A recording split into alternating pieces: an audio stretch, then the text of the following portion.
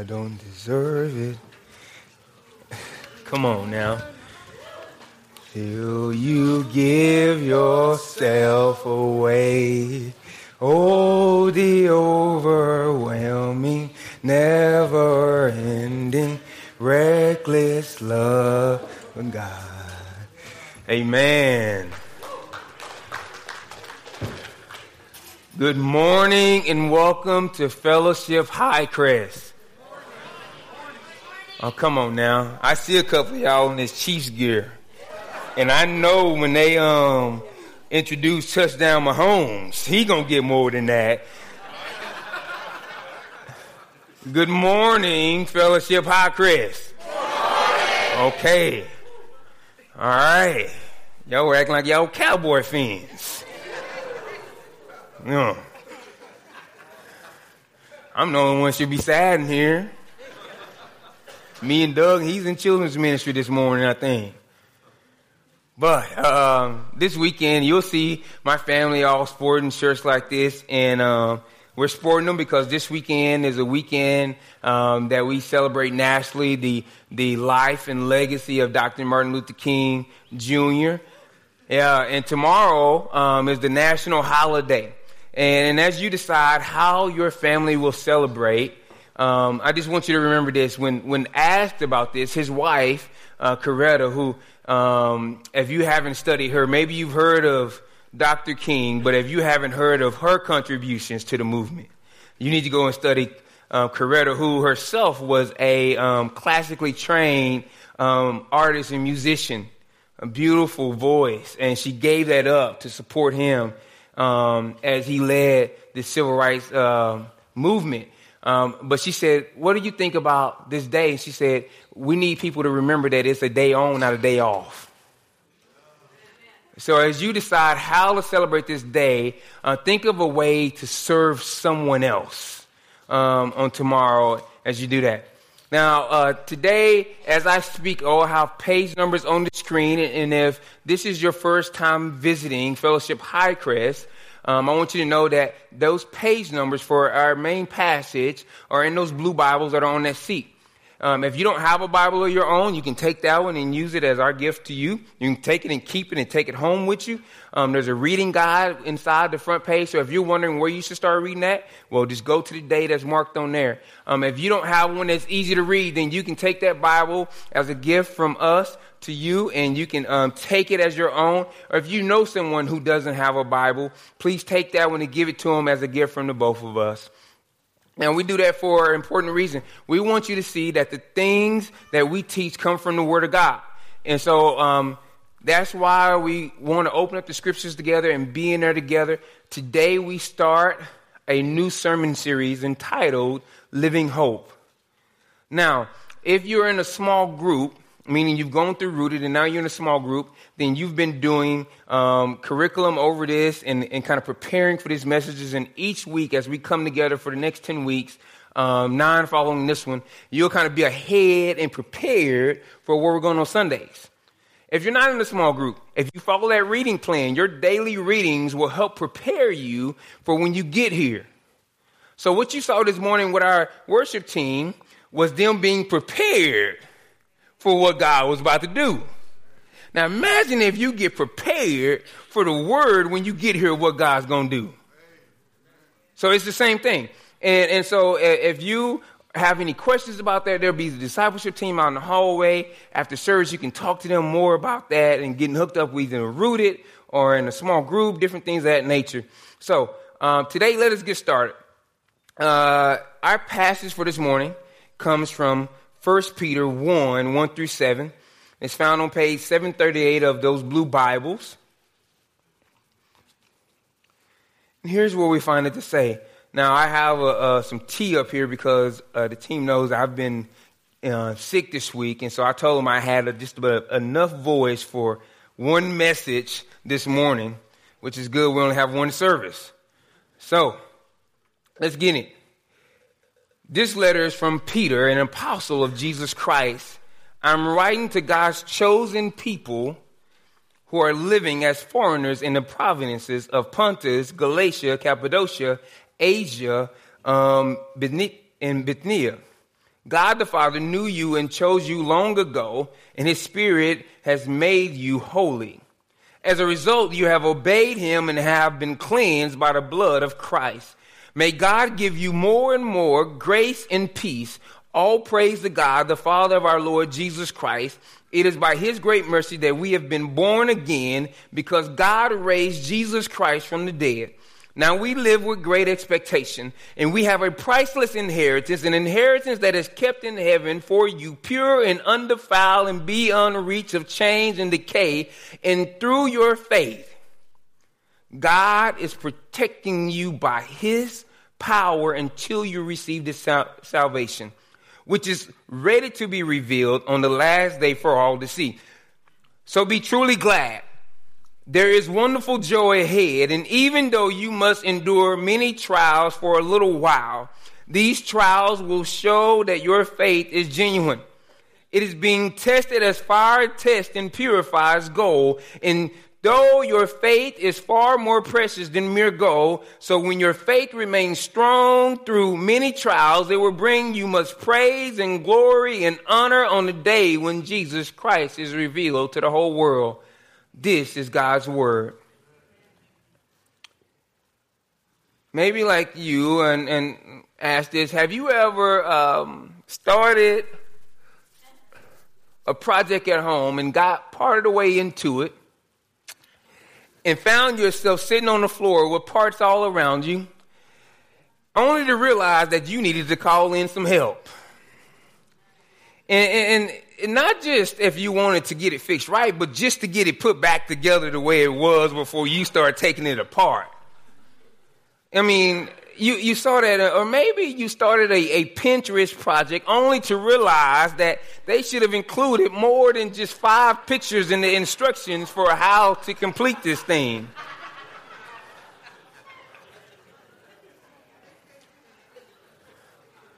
Or maybe you got married and you realized that the songs all lied to you, that you needed more than just love. Or maybe you had kids by birth, or became a foster parent, or you're a grandparent and you brought your grandkids back into your home, or you decided to plant a church and you got part of the way into it, and you started to question if you were really the one for this, if you were really cut out for this thing. And you know, see, nothing can cause you to lose hope faster than when you question whether you're the right person for a task.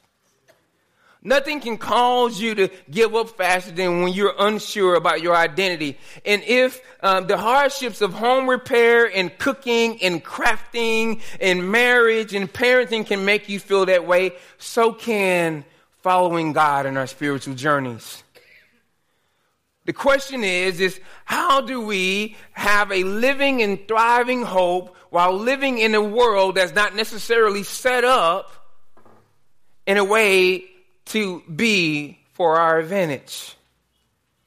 The Apostle Peter wrote these 2 letters of the New Testament, which we will use for this sermon series. And the intended recipients of these letters were not necessarily evangelized by Paul. If you look at the places mentioned as we read, and you think back to what Kent read during the scriptures, some of the same places are mentioned. And while this body was mostly Gentiles, it had a few Jewish believers. There was just a little bit of diversity mixed in to this group. This area was a part of the Roman Empire, and this letter was penned around AD 64. Now, the important thing you need to know about that date is this, that around that same year, there was a great fire that took place in Rome. And when that fire took place, it destroyed much of the city of Rome. And so the leader of Rome at that time was not real friendly to Christians. As a matter of fact, he would take those Christians and he would dip them in tar and impale them on poles and light them on fire to use as torches for his garden parties. So when this fire broke out, the leader at that time, Nero, blamed it on the Christians. And this caused a lot of the Roman Empire to become even more hostile toward Christ followers. This left the readers of this letter in a place where they were outsiders. And not only were they outsiders, but the natives were hostile toward them and saw the way they lived as a threat to their way of life. This put many of them in a really hard position. The hostility they faced caused them to question if they were in a hopeful situation where they lived. And even if they remained, they didn't know if they could take the continual social persecution that was happening and if they could take what was coming next, which they had no clue of what was going to happen next. Maybe some of you have never been in that position before, where life is happening and you saying, well, God, what can happen next? And they said, even if we can stay here and take the next thing, are we ever going to be fruitful in making disciples while living as outsiders? Today, we'll spend our time looking at how identity, perspective, and purpose help us to see God's grace and receive God's peace in the midst of suffering. At Fellowship Highcrest, when we say church, we're not referring to an event or a building, but rather we're referring to a group of people whose lives are centered around two things: gospel and community. Gospel is always our content, and community is always our context. Now, gospel has two parts. The first is called the word, or the gospel in the air. That's everything we think about who God is and what he's done for us through his son, Jesus Christ. Now, the second part of the gospel is mission. Here at Fellowship Highcrest, we like to say that outreach is more than an event and mission is more than a trip. Mission is simply how we live out what we say we believe. And then that second part, community, our context. When someone asks if someone is a member of Fellowship Highcrest, we look to see if they are living out these 7 things with a small group of people. The first one is daily devotion. This consists of spending time in the Word daily. We supply free Bibles and a REAP guide and use that REAP method of studying Scripture. The second one is prayer. This consists of developing our vertical relationship using the prayer acronym for prayer: praise, repent, ask, and yield. The third one is freedom from or serving the community. We'll go there next. The third is serving the community. We want you to be active outside the walls through Love Topeka Weekend, Share Fest, Project Forward, Scent, and other local partnerships. The fourth one is sacrificial generosity. That means sacrificially giving your finances, time, talent, and encouragement to others. The fifth is freedom from strongholds. This is where accountability takes place, and we teach you about this in our ongoing accountability in our life transformation groups through Rooted. The sixth is sharing your story. This is where evangelism fits into the picture. We believe that all believers, all followers of Christ have been commanded to do it, and you should be able to do it and equipped to share your story, to share the good news, to share the gospel with others. And then 7, celebration. We believe that Christians should throw the best parties. We should be the fun house on the street. And so Sunday morning and Wednesday evenings for family dinner is just another time that we gather for celebration. Now, this is a mouthful and what I believe to be a comprehensive definition of what the church is in makeup and in function.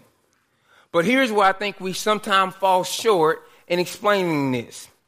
I believe because I want to speak about myself and for self and not any other leader, I believe I can tend to focus so much on church as function that I minimize church as identity.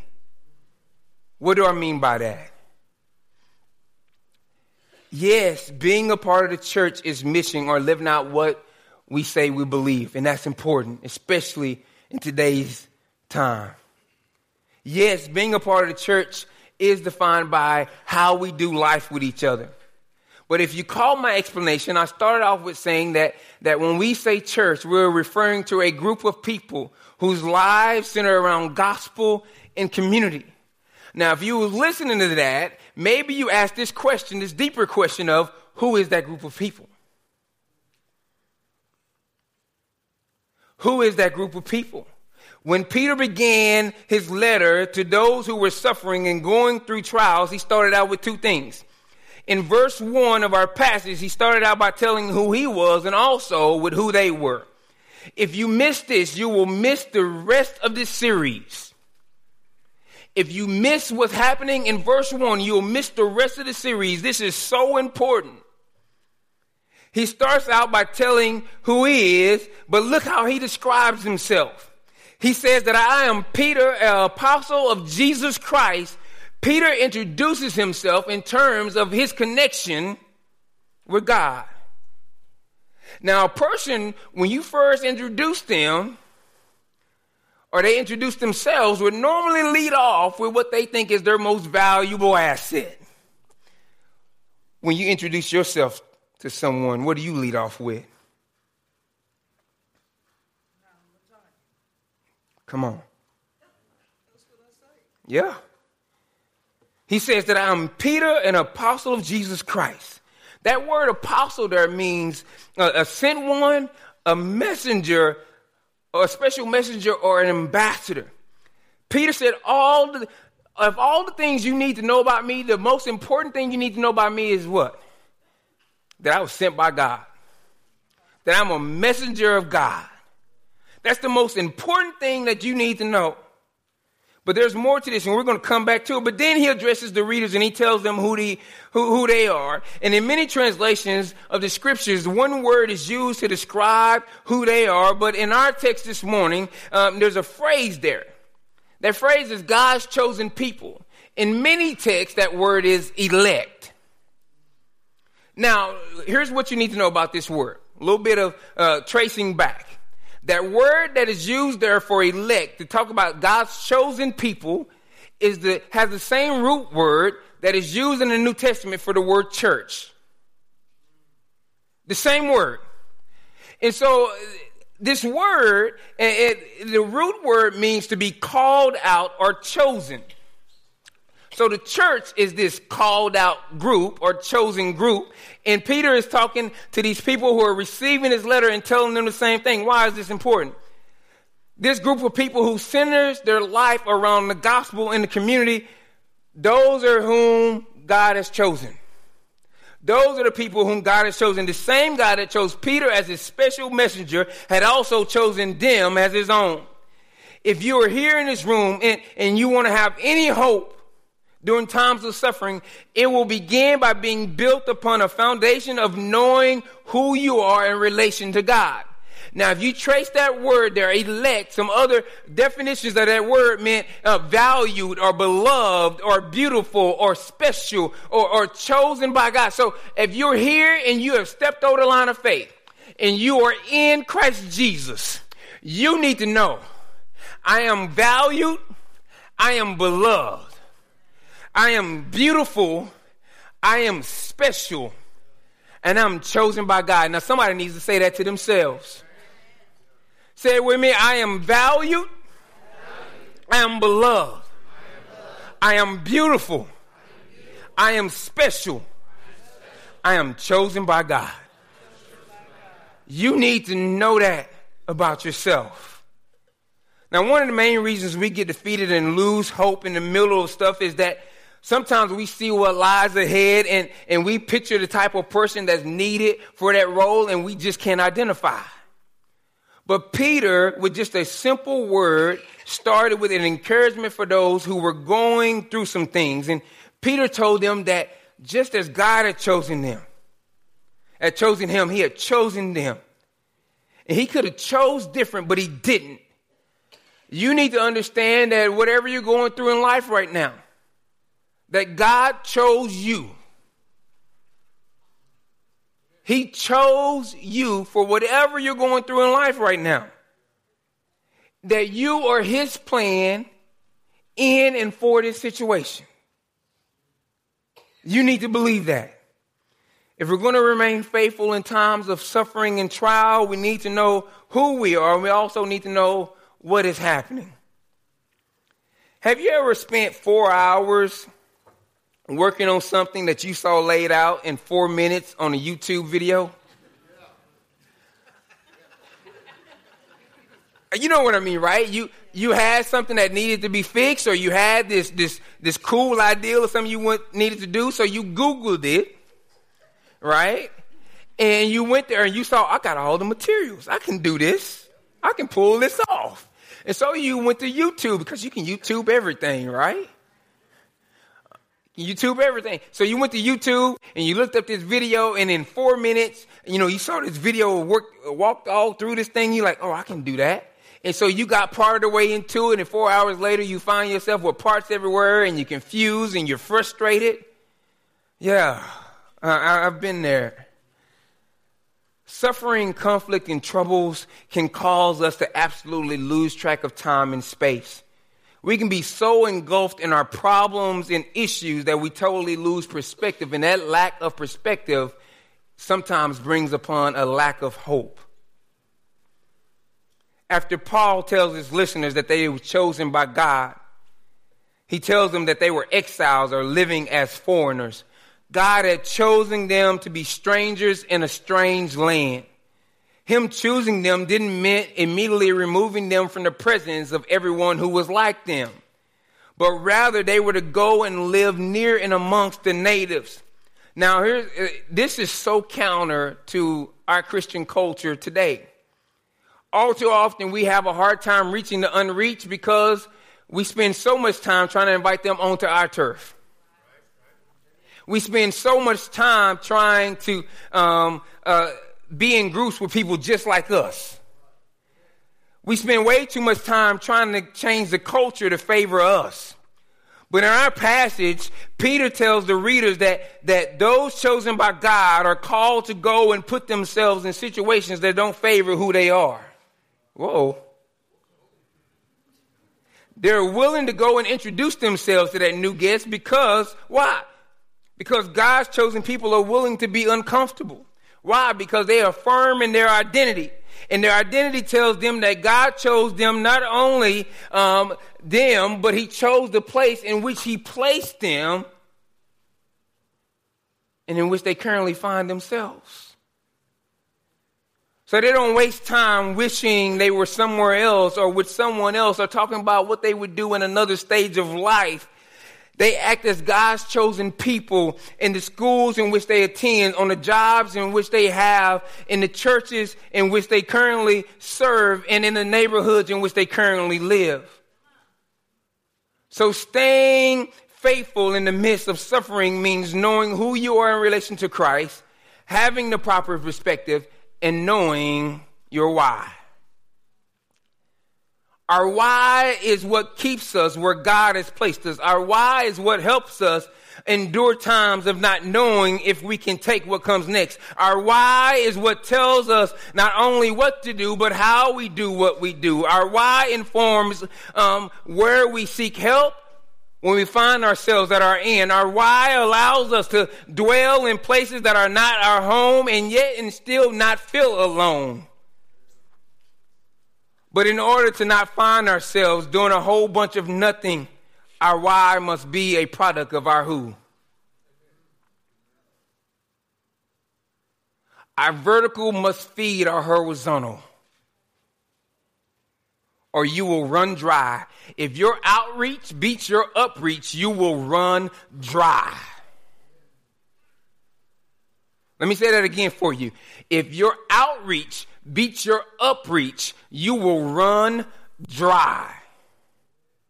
If you are not connecting with God through the scriptures and in prayer and with his body, you will run dry. All of the good stuff you will do will cause you to be frustrated and crumble and die inside. What you do has to be powered from who you are. And the way you're going to be built up is by being in connection with the God of the universe. There is nothing that you can do as an action, either inside the walls of the church or outside the walls as a part of the church, that can replace time with Jesus. It has to be there.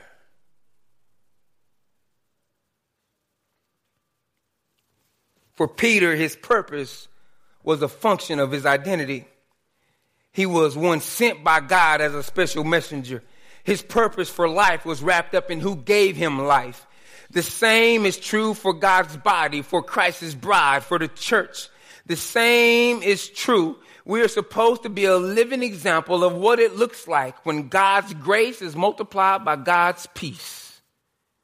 When Peter tells them there, may God's peace and grace be multiplied upon you. In some versions, or may you see it more and more in our version. He's saying that we are supposed to be this living example of what God's grace and God's peace look like in a living function. Therefore, even in the midst of the most unlikely of the situations where all the chips are against us and we feel like the least qualified person in the room, the gospel can still shine in and through us. I want to tell you, if you're here this morning and you're feeling so ill-equipped and unqualified for wherever God has placed you, the gospel can still shine through you. God still has use for you.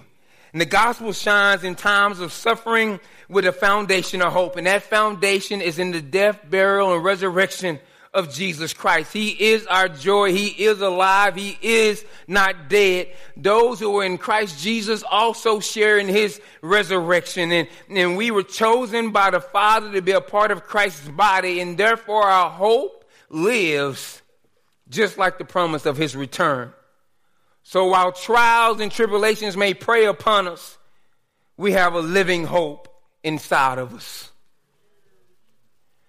The gospel shines in times of suffering in a family with an inheritance. Now, there are a few things that troubles loved ones more than getting to the end of a family member's life or a loved one's life and there's no insurance.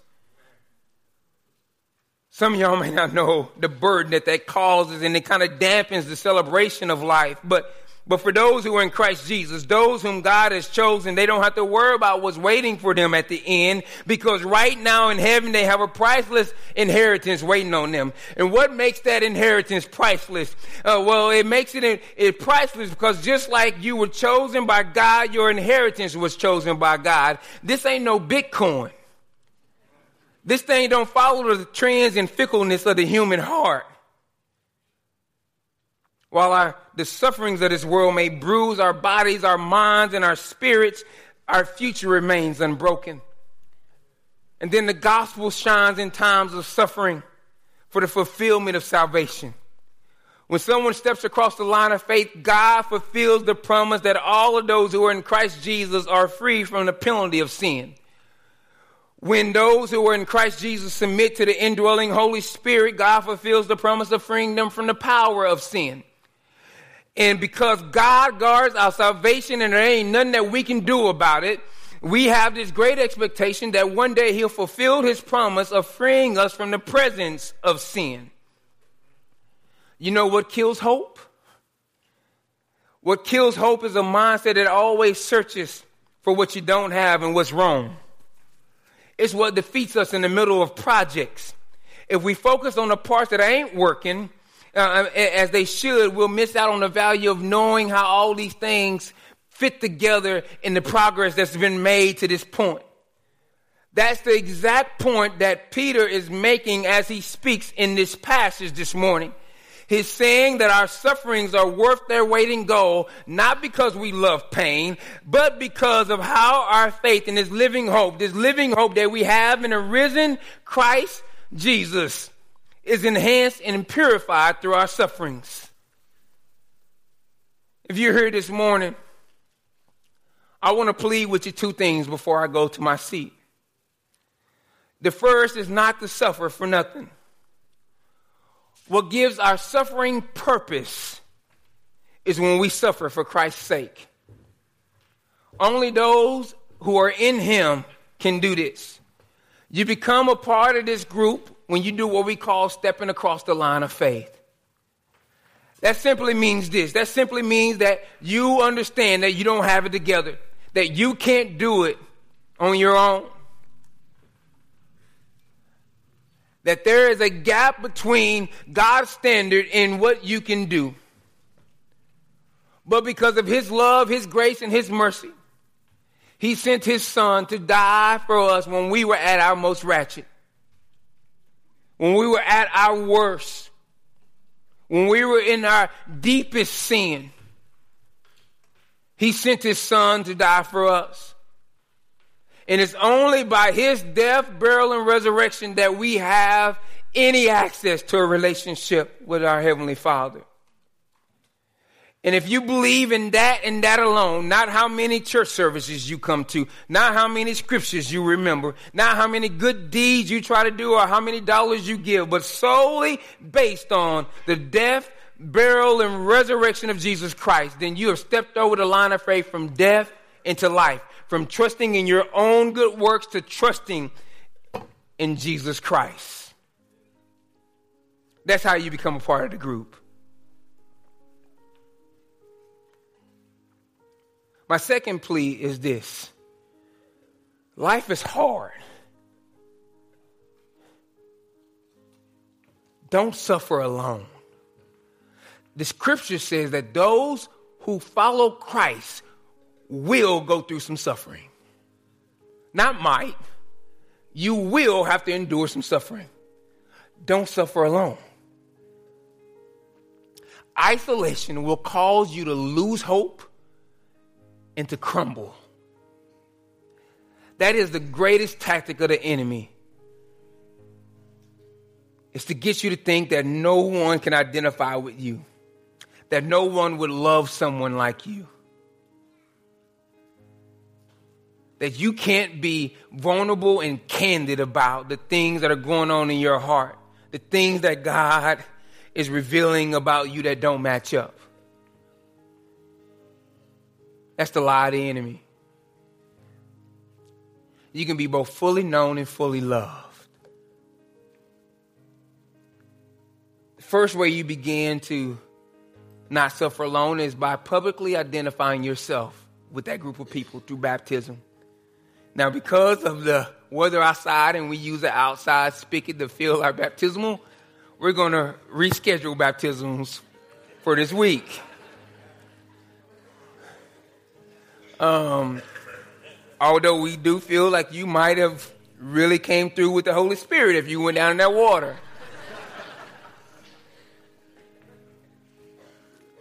And the next step is this. You become a part of a local body. We're not perfect. We're jacked up folks. If you ever find a perfect church, don't join it because you'll mess it up.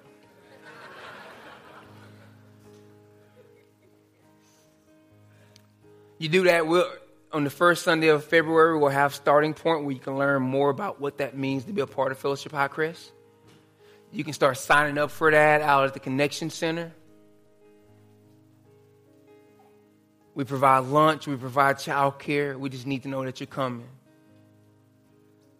We'll tell you about how to be a part of Rooted in a small group. You need a fight club. You need somebody who's going to be there for you in the tough times. Don't go at this alone. Let's pray. Father, we thank you for your word. We thank you for the living hope we have in your Son.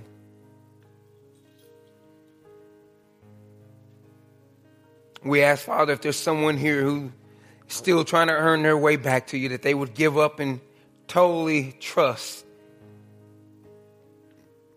in the life, the death, and the resurrection of your Son, Jesus Christ.